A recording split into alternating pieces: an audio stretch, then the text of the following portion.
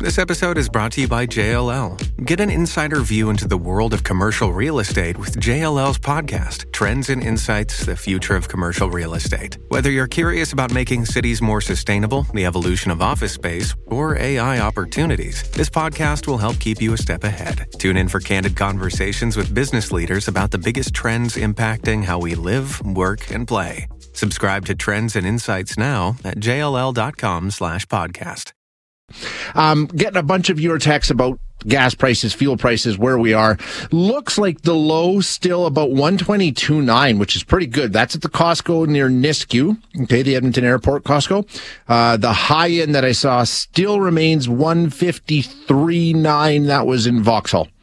If you're seeing higher than that or lower than that, please let me know. Diesel, most of you texting in to say you're seeing it about $1.65, which is bang on where I'm hearing it is. But why is that? Because it used to be much higher than gasoline.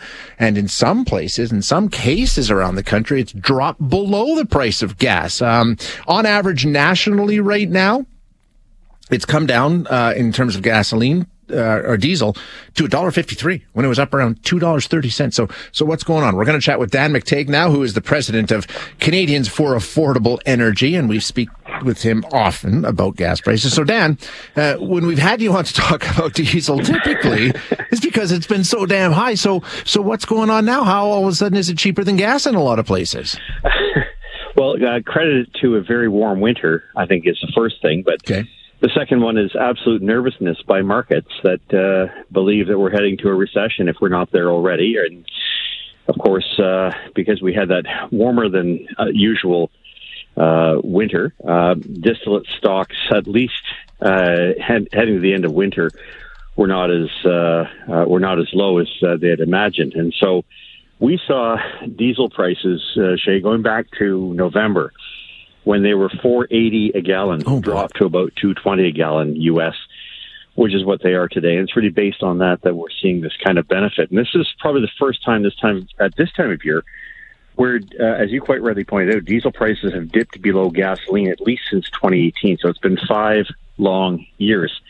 Having said that, though, I think it's a bit of a calm before the storm. I say that because if you look at today's all-important U.S. Department of Energy's weekly petroleum status report, you'll see that under diesel, the supplies are 17% below the norm for this time of year. Sooner or later, energy markets are going to wake up and smell the coffee, or in this case, smell the diesel, and realize that those prices at these levels can't be sustained. What's your timeline? What do you, I'm asking you to read the tea leaves here, but what are you thinking? Well, gasoline is going to go up as it is today. It's going to go up for the next several weeks. I think you're going to see a rebound in prices again, driven by fundamentals rather than headlines. Shay, we've been seeing an energy market that's been conflicted badly. Looking at things like the U.S. releasing for gas for price purpose, not for emergency purposes, the Strategic Petroleum Reserve. You've seen nervousness over the U.S. Fed raising interest rates. You've seen bank defaults on the regional basis in the United States. You've also seen, of course, concerns about debt ceilings, the U.S. government not having enough money to meet its obligations in the next several weeks. Yeah. All of those are important, and all of those are headlines, but they have absolutely nothing to do with fundamentals. If you look at fundamental supply and demand, oil, gasoline, diesel are all at levels that should begin to set off alarm bells, because if you start to let diesel and gasoline drift down and demand remains robust and strong and supply is weak, well, you know what's going to happen. Sure, exactly. You'll rocket right back up. On the demand side, I was reading some stories this week, Dan, saying that the demand side has dropped off quite a bit because we've seen the inflationary measures, right? We've seen the Bank of Canada react, try and slow down the economy. It's worked. So we're not seeing as much commerce. We're not seeing as much shipping. The demand for diesel in the shipping industry largely has really dropped off quite a bit. I mean, how big of a factor do you see that being? I think that's a bit of a lag and leftover from COVID and people staying at home. I'm not convinced. I live within 500, I wouldn't say 500 meters, but maybe even closer to a CN freight line here in Ontario, and it's never been this busy in the years I've been here. And I can tell you, if it's certainly not coming from that end, The roads over the past couple of weeks are starting to get packed again. I think this is just COVID leftovers. And I think over the next couple of months, especially the second half of 2023, watch out. I think prices are going to go back up, not to where they were before, like we saw last summer, where average prices in Canada were about $2.15 a liter, and for diesel as much as $2.75, $2.60.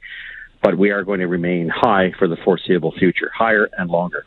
And we typically, going into the summer months, would see gas go up anyway, right? Regardless. I mean, that always happens. Yeah, demand, summer blend, but demand in particular. And of course, we always have to be mindful of disruptions. Refineries running at 95% capacity, running into trouble. Hurricanes in the U.S. Gulf Coast and in the Atlantic Basin. All of these things can and do happen almost instinctively, but it didn't happen so much last summer. As I said, we've had a pretty good year and a half. The planets have aligned very well for us despite these high prices, and we've been paying a lot lower than expected. By the way, Shay, I think we're going to see the inflation rate drop, not like the United States by 0.1%.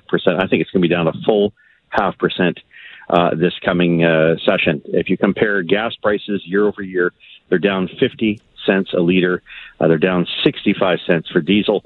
That is going to show up and be far more impactful than anything that's out there. And so I've always said when you're looking at inflation, you've got to look at oil and gas and the price, because if you don't, you're going to wind up with inflation that's out of control. Well, you're absolutely right. I mean, you take a look at those inflation numbers that came out all the time, and you look at what was driving inflation, and gas prices on their own often were a big piece of it, but at the same time, it touches everything else, right? So, I mean, where the price of fuel is, it dictates where a lot of the other prices are. Correct. So that's food. That's all the input costs for all your minerals. And ag. We're all priced in U.S. dollars. Yeah.